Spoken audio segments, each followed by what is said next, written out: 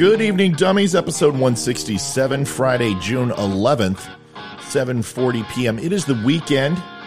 I know you are waiting with bated breath to find out what happened to the Colorado Avalanche last night. And I will put it succinctly. It's baseball season. Go Astros. That's all I've got to say about that. At least we got further than the Blues and the Minnesota Wild.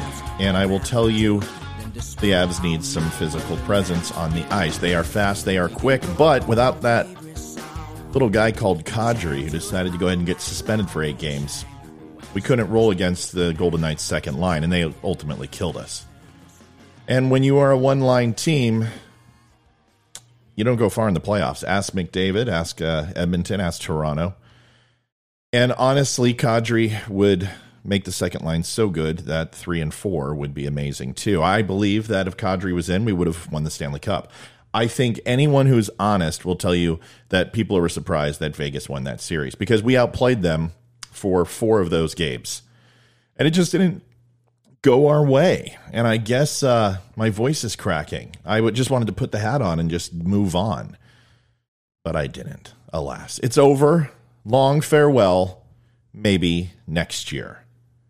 Welcome to Don't Unfriend Me, folks. It's good to have you here. You are the dummies, as you know. If you've watched one show or you've watched 166 of them, you are a dummy. And it's not an insult. It's a Don't Unfriend Me. And welcome to the show. What are we going to do tonight? Friday night. It's Red Friday.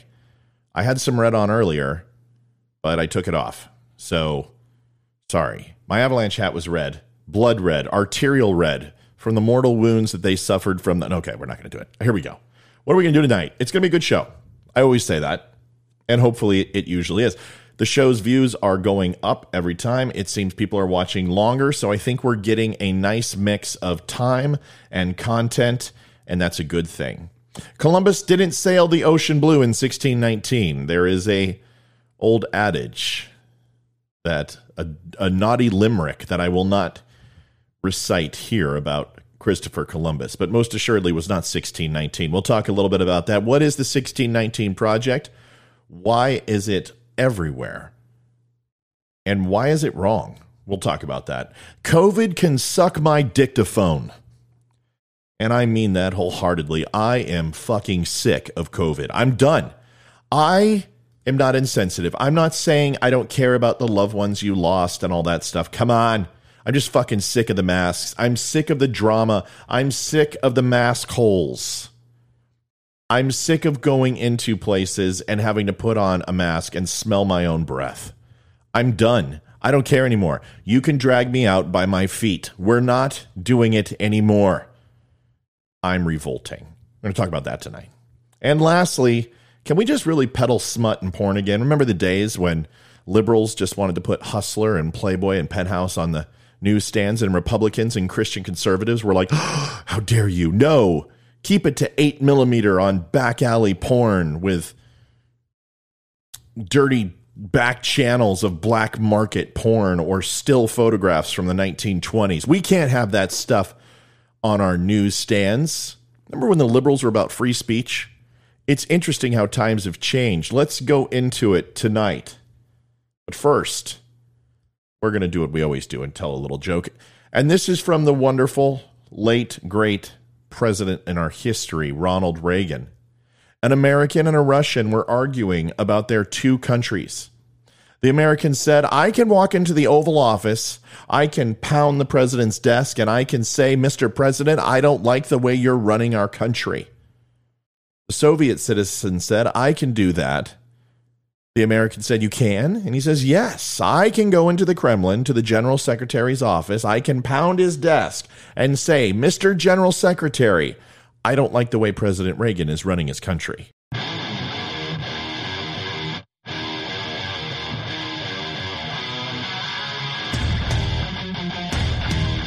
Recorded from an undisclosed location.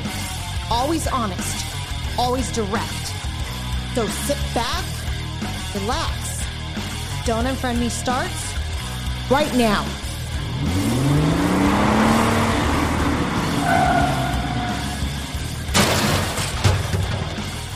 Well, thank you for joining, dummies. I just realized I need to darken the beard and possibly brighten up the picture just a little bit. Wow.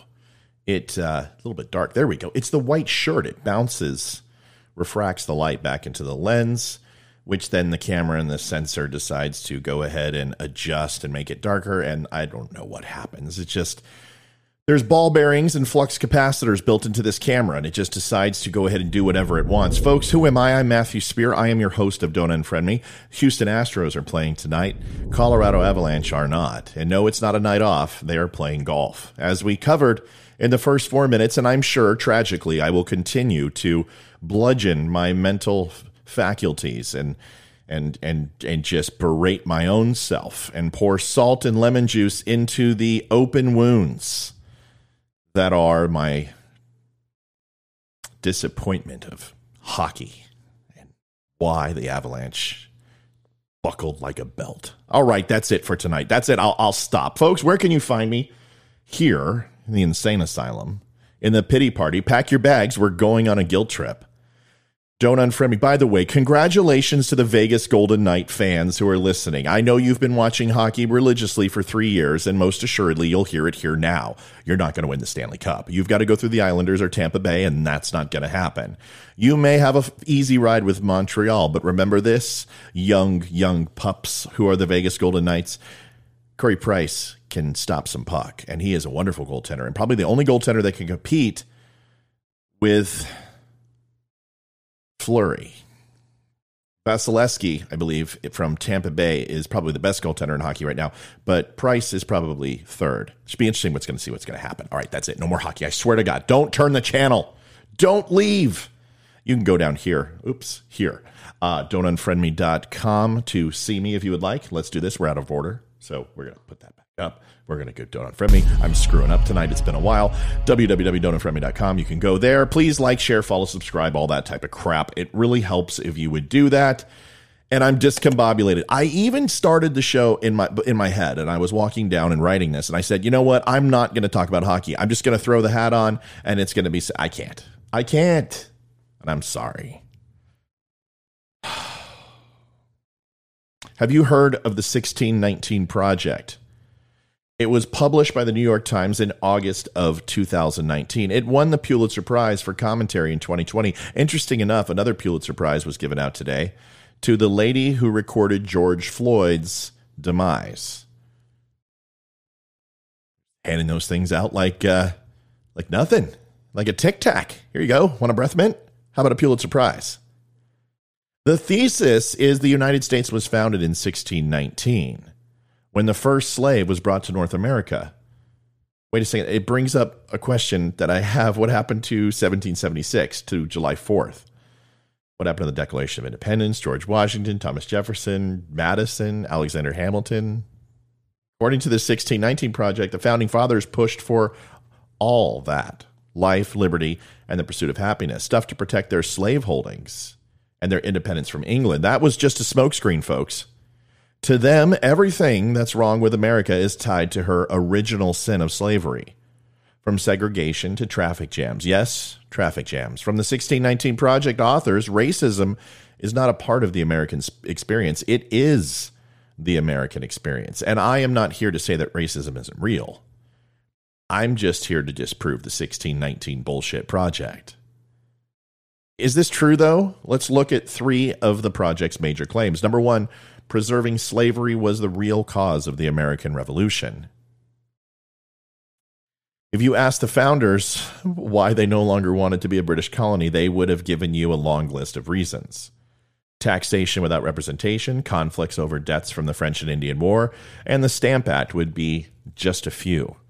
Probably most important was the burning desire to be free, to chart their own destiny as a sovereign nation. Protecting slavery was not under threat from the British. In fact, Britain didn't free the slaves in its overseas colonies until 1833, 57 years later after the Declaration of Independence. Yes, the subject of slavery was hotly debated at the Constitutional Convention, but that was after the war was won. Number 2, slavery made America rich. Well, slavery made some Americans rich. That's true enough. Eli Yale, for example, made a fortune in the slave trade. He donated money and land for the university that is named after him. But the institution of slavery didn't make America rich. In fact, the slave system badly slowed the economic development of half the country. Because without innovation, you're not going to go ahead and excel. You're not going to move into an industrial type revolution in the future. Why? Because slave labor, it's free. And if you don't have to go ahead and create machinery or the seed drill or the cotton gin or any of the other modern advancements, even the automobile, the horseless carriage. Because why would you need to when you have slaves?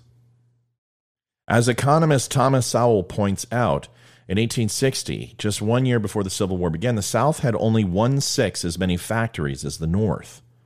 Almost 90% of the country's skilled, well-paid laborers and professionals were based in the North. Banking, railroads, manufacturing, all were concentrated in the North. The South was an economic backwater. And the cost of abolishing slavery was enormous, not merely in terms of dollars. Lincoln borrowed billions to pay for it, but also in terms of human life. 360,000 Union soldiers died in order to free 4 million slaves. That works out about 1 soldier in blue for every 10 slaves freed. It's hard to look at that butcher's bill and conclude that the nation turned a profit from slavery. And many things have happened since 1865. In almost the 200 years since the Civil War, the population of the country has grown almost 900%, and our national GDP has increased 12,000%. Slavery did not make America rich. Number 3, racism is an unchangeable part of America. This argument is more philosophical than scholarly, but it undergirds the entire 1619 Project. It's also pernicious because it suggests that the United States is an inherently racist country that can't overcome its flaws. Yet that's exactly what it's done. Today, America is the most successful multiracial country in history, the only white majority country to elect a black president twice, and a black vice president. Of course, progress has not always been smooth. There have been terrible setbacks, but to compare American attitudes about race today to America 100 years ago, let alone to 1619, is absurd, if not asinine. Here's a fact that should be better known. 2 million black Africans have come to America as legal immigrants from countries like Nigeria. This is in the last 50 years and have become one of the most successful groups in the country. Why would these folks move to what is often called an evil, a racist country? Because unlike many people lucky enough to be born here, they know that America is a land of opportunity for everyone. It's only fair to note that while blacks have heroically fought for our rights, often against great odds, we haven't done it alone. It's not just whites fighting this, or blacks, or Hispanics. This is a we fight, and it's every American. There are a vast number of whites who've advanced the cause of racial equality. To cite one of countless examples, the U.S. Senate has passed the landmark Civil Rights Act in 1964, contained 98 whites and 2 men of color, and they were Asian. Now you might say, well, there weren't blacks in that time. Well, that's not true. The great black leaders of the past, Harriet Tubman, Frederick Douglass, Booker T. Washington, Martin Luther King, never lost faith in America's promise that all people are created equal. None of them believed that racism was America's defining characteristic. And it's not like there was only one type of policy happening on the federal level. This was happening on the states and the cities. And there was black representation, although it was small and it was a minority of minority. There were still white people fighting to the day, not just the hundreds of thousands that died in the Civil War, but also elected officials who stood against their constituents sometimes, in some states that were absolutely against integration and were for segregation. But America's defining characteristic isn't racism. They're right, it's not. Shortly after the 1619 Project was published, a group of distinguished historians, almost all on the left, wrote a public letter condemning the work. They called it a displacement of historical understanding by ideology. they were right too. And not right from a political perspective, but right in being correct. We don't get to rewrite history just because history is uncomfortable. Slavery is a mark on the United States of America. There are a lot of things that are a mark on the United States of America. The Ku Klux Klan, Jim Crow laws, internment camps for the Japanese, segregation, unfair housing lines, jail terms for minorities versus whites. These things are not something we're proud of. Even, I think, if you look back in the next few years, you'll see that the Iraq War will gain even more distaste with people as a war that didn't need to be fought, at least the second. America has made mistakes. The blue, the white, and the red on the flag stands for many things, but it's not purity that it's also overcomes the justice of the flag and the blood of the veterans who've died for it. All of the marks on the flag are there for a reason. And you don't achieve those things in any given time. You work towards them, and we will make mistakes. But the worst thing you can do in history is there is a saying, what is past is prologue, which basically means if it's happened before, it'll happen again. And the one thing you can do to ensure that that never, ever happens again is to never forget. Whether it be 9/11, whether it be Pearl Harbor, whether it be an economic collapse or COVID-19, it is our job to remember and to pass things on to our children. So when they get in power to make decisions, they remember. But this secondary viewpoint of history is not one that is woke or intelligent or historically accurate. It's essentially a bleached version of our history. It's a black mark on our history. It takes away the things that we have learned. It takes away the lessons of the past and condemns us to repeat them again. 1619, although might make somebody feel better about what happened, it certainly won't impact everyone the same. I can tell you this, when you see pictures of slavery, when you see the whip marks on the slaves, the way that they were treated, it creates something palpable and heartfelt in most children who see it. It is a stark reminder. I remember seeing videos of the Holocaust marched in Germany as the people in Germany who were Jewish were put into these camps and put into the gas chambers. I'll never forget those images. I'll never forget how their bones would protrude and you could see their ribs and they were a shadow of their once former selves. We can sit there and strike that from the record. We can stop teaching it in school. But the one thing I hear from people more often than not is that liberals aren't socialists, and socialists is just this big, scary craze. Ask the 100 million people who've died from it. These type of thoughts, the woke generation, white fragility, toxic masculinity, and yes, the 1619 Project, although have very, very different goals in mind, all come from the same Maoism, socialism, woke generation type impact that happened in China, in Russia, in Laos, in Vietnam, in South America. It happens in increments. It begins with censorship. It begins with stopping teaching the things that we need to learn in order to not make the same mistakes again. And when you desensitize Americans to history and replace it with something that is whitewashed or bleached and not based on color, but to be disinfected, like it is some sort of disease and plague to be kept away. That is the exact opposite. It leads me in my next conversation of COVID, that facing this is probably the best course of action. And herd immunity is something that's real. We're going to talk about that tonight. But we can also remember this, that when we immerse ourselves in history, when we take a second to actually listen and learn from the annals of the past,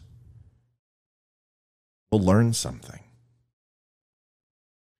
We may not have an immunity to racism. We may never get rid of it. And in fact, I'm confident we never will.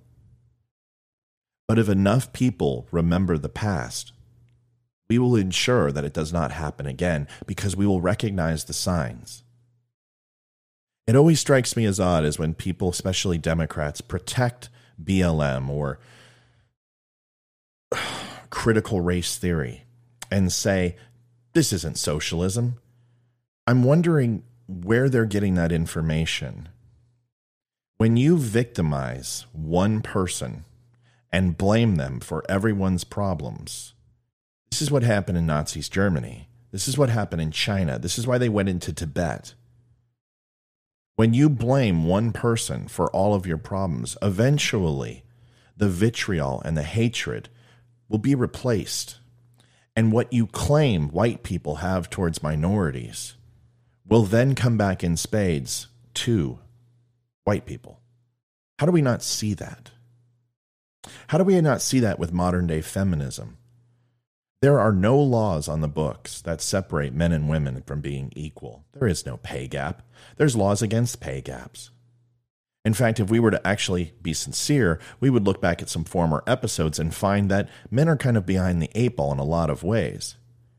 This was never about peeing, standing up, or sitting down. It was simply about power. And that's all this is. I will admit that whites are absolutely still in power and in charge of this nation and this country. And I don't know how long that will take to change. But when you force that change and you use it through hatred and divisiveness, it will come back in spades against you. We've seen it throughout history. When you victimize a class of people and you turn the tables on them and do the things that were unjust that they did upon you, you have to go back to the adage of two wrongs don't make a right. I want to make sure that my children understand that our founding fathers were great, knowledgeable, and powerful men. And they were farmers, but they were also pompous, and they were jackasses in a lot of ways. They did many things right for our country, but they left so much to ambiguity. They did the best they could with what they had, and they didn't fight a war to stop slavery. They fought a revolution to stop tyranny. The Civil War is where we fought. The Civil War is where the southern states and the northern states blood red through the fields of our brothers and sisters. Sometimes we have to slow down to speed up. Take the time to ask this one last question before we move on. What will cure the pains of the past? What can anyone possibly do to make anyone whole whose ancestors suffered from slavery? There is nothing. Maybe it starts with an apology, because no one ever has. And wouldn't that be a refreshing thing for senators, congressmen, mayors, governors, city officials to stand up in a day of reflection and say, this is why slavery was wrong. This is why racism is wrong. And although 40 acres and a mule will not happen, we can certainly start to heal by emulating the things that we wanted to instill in this great nation so long ago. And there is nothing in our Constitution about hating one race over another. There is nothing about attrition through censorship. There is nothing about contrition by denial. We have an obligation to teach our youth the truth. And replacing one lie with another has never worked out well in any date or time in history. COVID can suck my big dictaphone. I went in the doctor's office today. It literally was bleached. You could smell the chemicals in the air. Nothing could live in there, hardly a human. Any bacteria is dead. This is the one place that people should go to. And we've been going to doctor's office ever since I can remember, and long before that. The days of the horse and carriage. Hell, even medieval times had people who would actually say that they were doctors or somehow had medicinal practices that could heal people. Soothsayers more than anything. But we've been standing in line to see people to help us for a long time, and whether it was to pay taxes or to see a doctor or to go to the local brothel. We've been in some pretty tough situations, whether it was a bubonic plague or Spanish flu or going through AIDS or even the common cold and flus. The doctor's office was one place that you could go into and sit with other people and just get every type of whatever was in there, and it didn't matter. Because everyone knew you were going to get a dose of antibiotics shortly anyway, and whatever you caught, you would just get killed and taken away. But even when you think it's safe to go into a doctor's office, you must wear a mask. And here's the funny thing. You still have to fill out 27 fucking pages of paperwork. Today I went in and I'm done. Here's another thing. Why the fuck do I have to wait on the doctor? Everywhere else I go, how come bureaucracy happens in doctor's offices and the DMV? Why do you make my appointment at 10 o'clock, tell me to show up at 9:45 and don't see me till 11:30? If I ran my business that way, I would get fucking fired. Maybe instead of teaching the Hippocratic Oath and 17 fucking million pages of books to learn every type of disease in the Latin, you could learn some time fucking management. The last thing I want to do is go sit in an office in a mask, not be able to breathe, and wait for your ass to literally have conversations with people. Why don't you just say this? What's wrong with you? I've got the flu. Great. Here's some Theraflu. Get the fuck out of my office. Most of the time that doctors actually spend with patients, they misdiagnose the issue. Most of the time they get behind because they overbook due to cancellations. But they want to see as many people as they can, like herding cattle, and then we have to pay the price. But why do I still have to wear a mask in a doctor's office? Well, we don't want to spread COVID. Fine. That's great. I'll do it. What if I'm vaccinated? Science stops at that door. Listen, it's been over a year since these restrictions began, and we've done nothing to stop this. We're also finding out that the vaccine isn't the end-all, be-all. It isn't our saving grace. There's still people who get the vaccine and then contract COVID. But these restrictions are still across a vast amount of states. Although some of these restrictions were reasonable and temporary, and they were measures designed to keep hospitals from being overwhelmed, others seemed arbitrary and bore little connection to health and safety.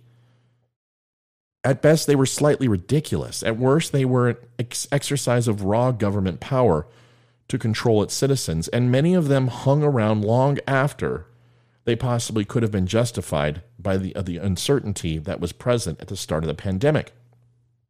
Some of the worst offenders, I've made a list.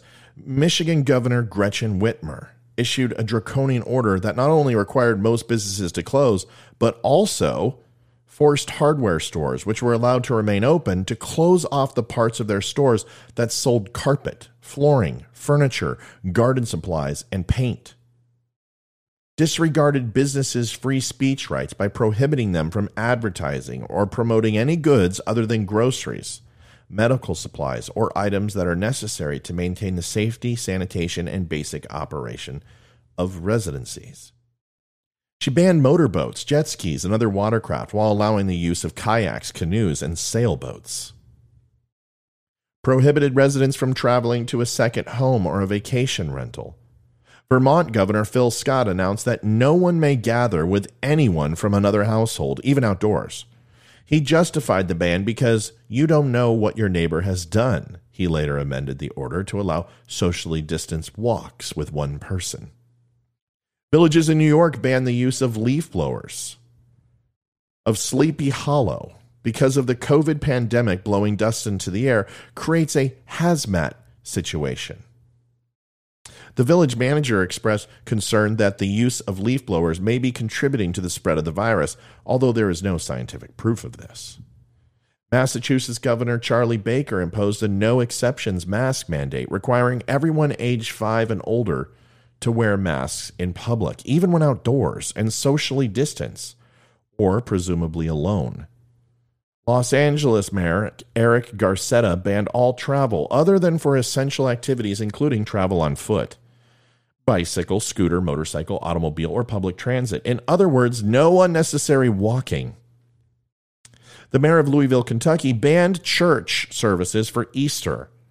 Fortunately, a federal judge put a stop to the ban, writing that the mayor's order was something this court never expected to see outside the pages of a dystopian novel, or perhaps the pages of The Onion, end quote. But it wasn't just the measures themselves that were troublesome. The enforcement of these new laws also were overzealous and absurd. Police in Encinitas, California, cited 22 people for watching the sunset and having picnics near the beach. Those fuckers. Violations carried fines of up to $1,000 and up to 6 months in jail. A 19-year-old woman in Pennsylvania was stopped by police and given a $200 ticket when she went for a drive, alone, just to get out of the house. In California, police chased down the arrested paddleboarders and surfers who went out in the ocean, socially distanced from anyone except a few sea lions and maybe a dolphin or two. A man in Brighton, Colorado, was arrested for playing catch with his 6-year-old daughter on a near-empty softball field. Separation of powers matters. In each case, COVID restrictions were imposed by executive branch officials, governors, mayors, sheriffs, and law enforcement, relying on broad grants of power delegated by legislatures. The legislatures did not write or vote on the restrictions themselves. Instead, it was left to the officials who are responsible for enforcing the restrictions to decide what is banned and what is allowed. That approach is contrary to the separation of powers that underlies the American system of government. Under our system, power is supposed to be divided among different branches that check and balance each other. For the protection of our rights and freedoms, laws are supposed to be enacted by the legislative branch. The executive branch is supposed to enforce the laws, not make them. It is that constitutional structure that helps protect our liberty and freedoms. As Justice Anton Scalia said, if you think a Bill of Rights is what sets us apart, you're crazy. Every banana republic in the world has a Bill of Rights. He continued, every president for life has a Bill of Rights. The Bill of Rights of the former evil empire, the Union of Soviet Socialist Republics, was much better than ours. I mean it literally. It was much better. We guarantee freedom of speech and of the press. Big deal. They guaranteed freedom of speech, of the press, of street demonstrations and protests, and anyone who's caught trying to suppress criticism of the government will be called to account.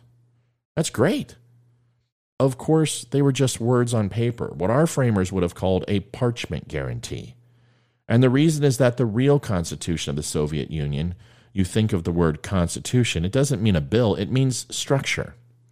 Say a person has a sound constitution. He has a sound structure. The real Constitution of the Soviet Union, which our framers debated, our Constitution, that whole summer in Philadelphia in 1787, they didn't talk about the Bill of Rights. That was an afterthought. That Constitution of the Soviet Union did not prevent the centralization of power in one person or in one party. And when that happens, the game is over. The Bill of Rights is just what our framers would call a parchment guarantee, and they were right. So the real key to the distinctiveness of America is the structure of our government and the separation of powers. Unfortunately, the COVID pandemic has once again shown that when government officials are allowed to reach beyond their proper role, it is the people and their freedoms that suffer. This authority needs to be restored to the balance of power, and it's guaranteed in our Constitution. And I'm done. It's gone way too far. This is no longer about the left or the right, Democrat or Republican, liberal or conservative, even life or death. And it isn't about our elected officials' reactions. This is about fear. And what is it about this illness that has triggered this over-the-top, irrational, baseless reaction and paranoid concern for the health and safety of each of us? I can almost understand the initial response, though. I'm not sure it was warranted. It was a new virus. We didn't have a lot of information, wasn't necessarily reliable, accurate, responsible, so perhaps erring on the side of caution was warranted. I get it. But come the fuck on. We are now almost a year and a half in from the first reported case. Depending on who and what source you believe, of course. And every statistic we have now reasonably tells us this is less dangerous than a dozen diseases that have been around for years. So exactly what are we so afraid of? Face it, we are all going to die. We weren't designed to live forever. Life has always had a risk. And while it may be prudent to try and mitigate that risk to whatever extent each of us feel necessary, at some point the mitigation begins to usurp the joy of life, doesn't it? A lot of successful mitigation examples around motorcycle helmets, helmets for youth sports, vaccinations, better eating habits, no smoking, and many others. So what made this risk different? Look around you at the nonsense we have allowed, not the politicians, not the political parties or media. But look at what has been said that we must do. Wear a cloth mask with a filter, no filter, to protect others while staying 6 feet apart. Check in at your doctor, then wait in your car for the nurse to text or call you or to come into the exam room where you're allowed to take off your mask. Wear a mask to enter and exit a restaurant and take it off when you're seated. How does that work? How about spending trillions of dollars in aid for people we put out of work by forcing these closings to begin with? And even more on paying the businesses we forced to close so they could stay in business. Conflicting information abounds. So-called experts can never agree on testing or masking needs. Sometimes it works, sometimes it doesn't. Sometimes you wear 2 masks, sometimes you don't. The vaccine works. No, it doesn't work. You still have to social distance. No, you don't. Take it off. It's exhausting. How about we reopen schools part-time? Because COVID-19 apparently doesn't infect on a full-time basis. Just between the hours of 8 and 12, Monday, Wednesday, and Friday. How about we allow children to participate in youth sports, yet don't allow families to watch the games? This is it for me. COVID-19 has become a terrible sham.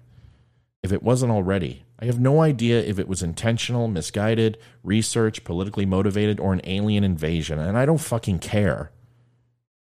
When 99% of the people who have contracted the disease recover and less than 0.3% die, it is time to say enough is enough and resume our lives. COVID-19 is just one more risk in our lives. Perhaps we could spend those trillions on curing hunger, homelessness, better care for veterans, treating drug addiction, rebuilding crumbling neighborhoods, repair thousands of miles of infrastructure, or a myriad of other issues that we have. For me, I will no longer live in fear. If I get sick, I'll stay home. I'll follow the doctor's orders and get over it, or not. It is and always has been a choice until now. Think about that. How many diseases have naturally not gone away? Still, remnants of the Spanish flu are here with us every single year and do devastation to everybody.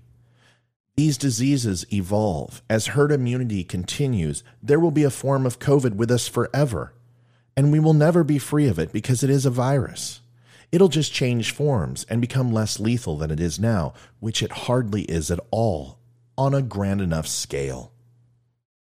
It's time for our nation, state, county, town to get out of COVID-19 and stop the business of COVID-19 and get on with our lives.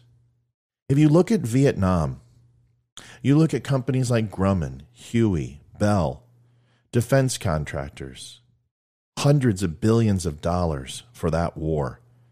That war stabilized our economy. It was an infusion of money, just like World War II.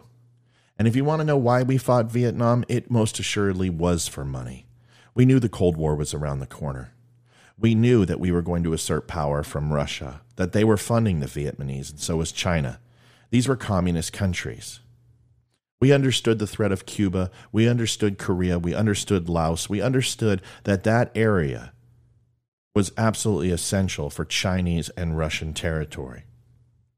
But more importantly, the money that would be created from these defense contracts. Who's making money off COVID? What's happening to Johnson & Johnson? How's Amazon doing? How's Grubhub doing? How are the airlines doing? Where's the money coming from? Who's getting it? These questions need to be asked. Because it certainly wasn't created to make money, whether you think it was in a wet market or you think it was in a Wuhan lab and created. The point is that it's here. And there are people who have made billions of dollars off COVID-19. Ask FedEx how much money they've made.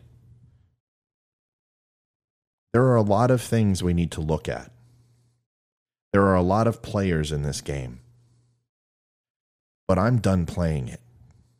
I am no longer wearing a mask. I'm no longer going to be quiet and have people shame me into doing it. If you don't want my business, fine, I will go somewhere else. But it's time for us to take our rights back. Because what happens when the next one comes? This overreaction is going to destroy our country. We are now $33 trillion in debt, and it's climbing every second, every minute, every hour of every day. And it's never, ever going to go down. We must get back to work. We must educate our children, and we must stop arguing amongst ourselves and find the course of action that will lead America into the future years coming. Because if we keep reacting this way, if we keep overreacting and we allow something as small and as indifferent on the scale, and I know you don't like to hear it, as the common cold and the flu, we're never going to come back. We have reached a point of no return. We have moved from courageous generations that built bridges and fought world wars and wrote masses and amazing pieces of literature and art and music to a bunch of cowardly, sniveling basement dwellers who are afraid of their own shadow, and shower for some of them. Word boo. Can we just peddle smut again? When most people think of intolerance, they imagine a racist taunting a black person, or they think of a white supremacist who killed a demonstrator in Charlottesville, Virginia. It seldom occurs to them that intolerance comes in all political shapes and sizes. A protester storming a stage and refusing to let somebody speak is intolerant. So too are campus speech codes that restrict freedom of expression. A city official threatening to fine a pastor for declining to marry a gay couple is every bit as intolerant as a right-winger wanting to punish gays with sodomy laws. There is a word that describes this mentality. It is illiberal. For centuries, we have associated the word liberal with open-mindedness. Liberals were people who were supposed to be tolerant and fair and who wanted to give all sides a hearing. Free speech was their decree. They cared about everyone, not just their own kind. By contrast, illiberal people were hard-headed in their opinions and judgmental about others' behaviors and hoping to control what other people thought and said and to cut off the debate. In extreme cases, they would even use violence to maintain political power and exclude certain kinds of people from having a say in their government. Sadly, the kind of liberalism we used to know is fast disappearing from America.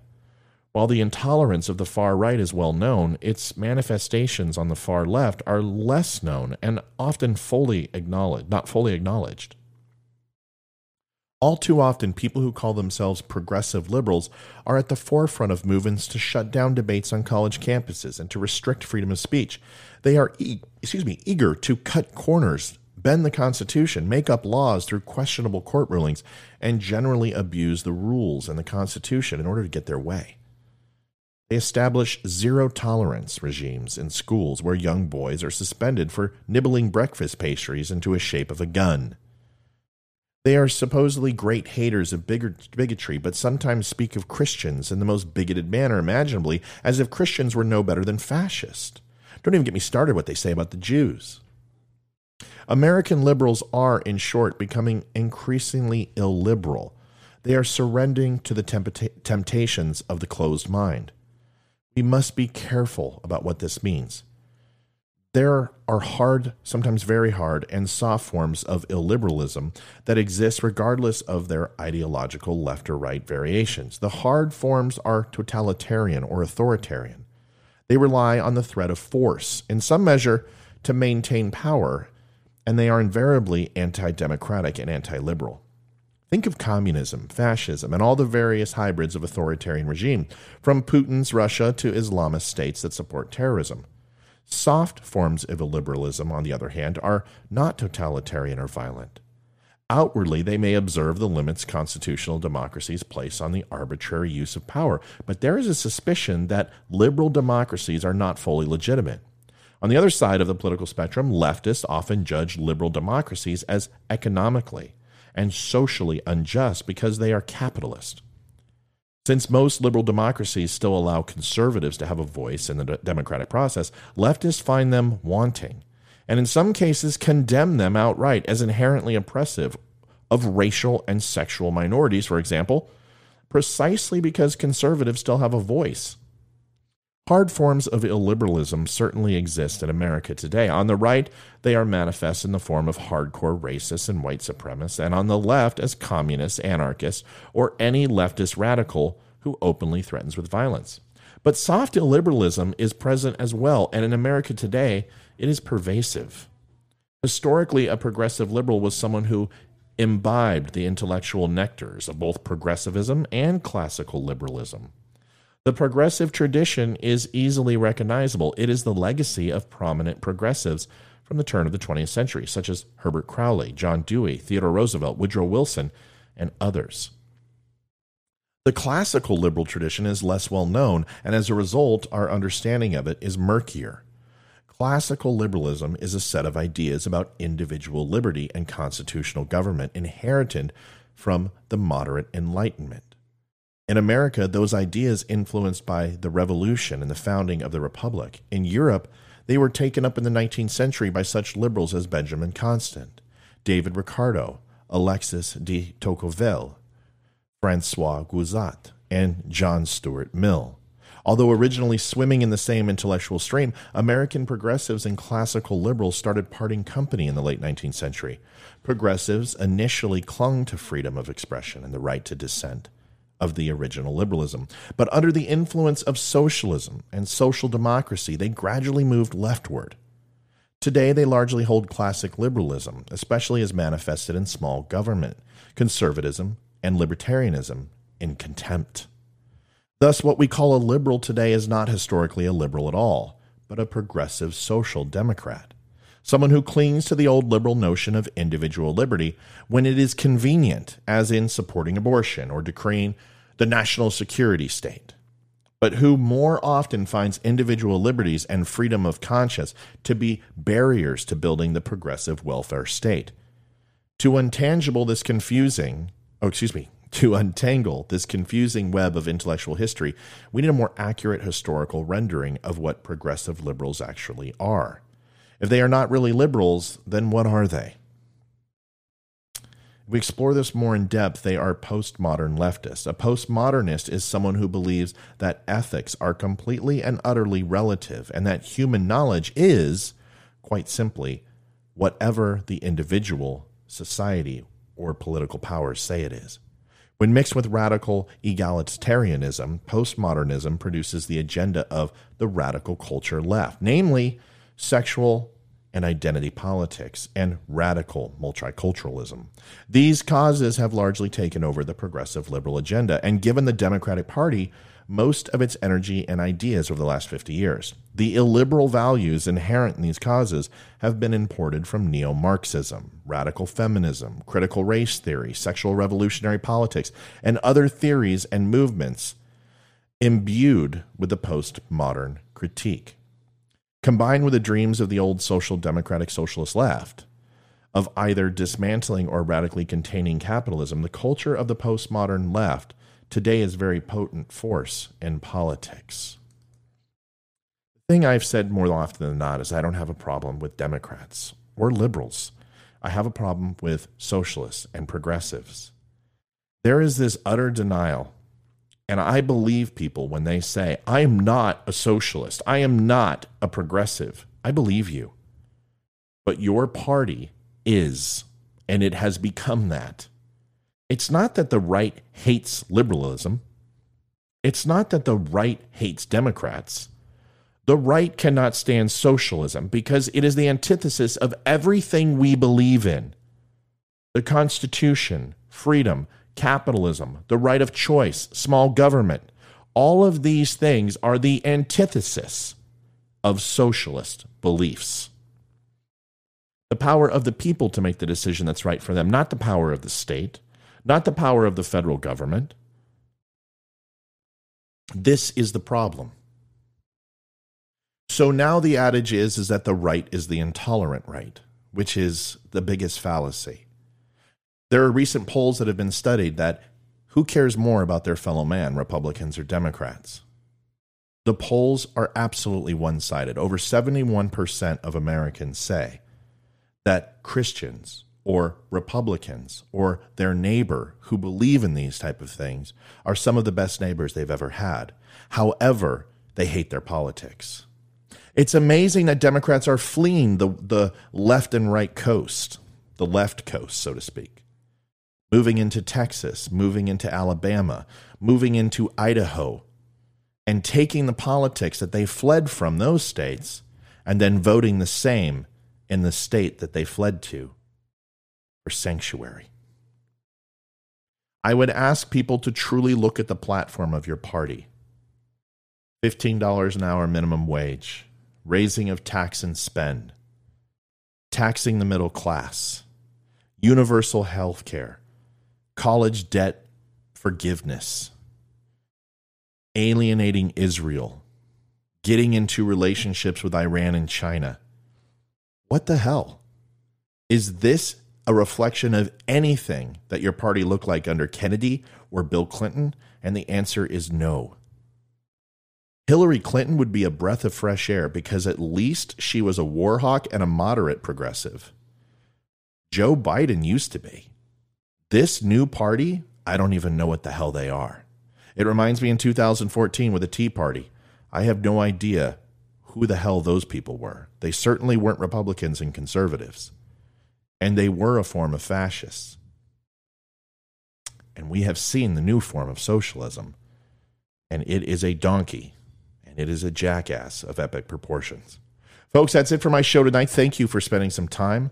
It was a solemn show, very relaxed. I wasn't very angry. I think I'm still thinking about the Avs and their loss, but I'll get over it someday. Give me a year. Actually, training camp is like 62 days away, which is insane. Folks, Veteran Crisis Hotline, 1-800-273-8255, press 1. The Veteran Crisis Hotline, 22 veterans commit suicide a day. It is way too many. Traumatic brain injury, PTS, stress, anxiety, depression are all real. Our veterans suffer from these things. When they come home, they need our help. It starts with conversation. Please reach out to a veteran, especially on Red Friday today. Ask a veteran if they need help. If you can't talk to them, sometimes that's hard. Veterans have a hard time talking to non-veterans. You can reach out to me. I'll make the phone call with you. I have no problem doing that. If I have to fly out, I will. Whatever it takes to help a vet. And if that all does not work, you can go to the Veteran Crisis Line on my website, www.don'tunfriendme.com. Click on the VCL link. You'll be connected to a Skype operator, and VCL will not turn away civilians. So if you are suffering as well as a civilian, make that phone call. They will help you. Folks, thank you for stopping by. Please like, share, follow, and subscribe. I would love it if you would. I will see you Monday for 168. Thank you for stopping by. Have an amazing weekend. Stay safe and take off that fucking mask.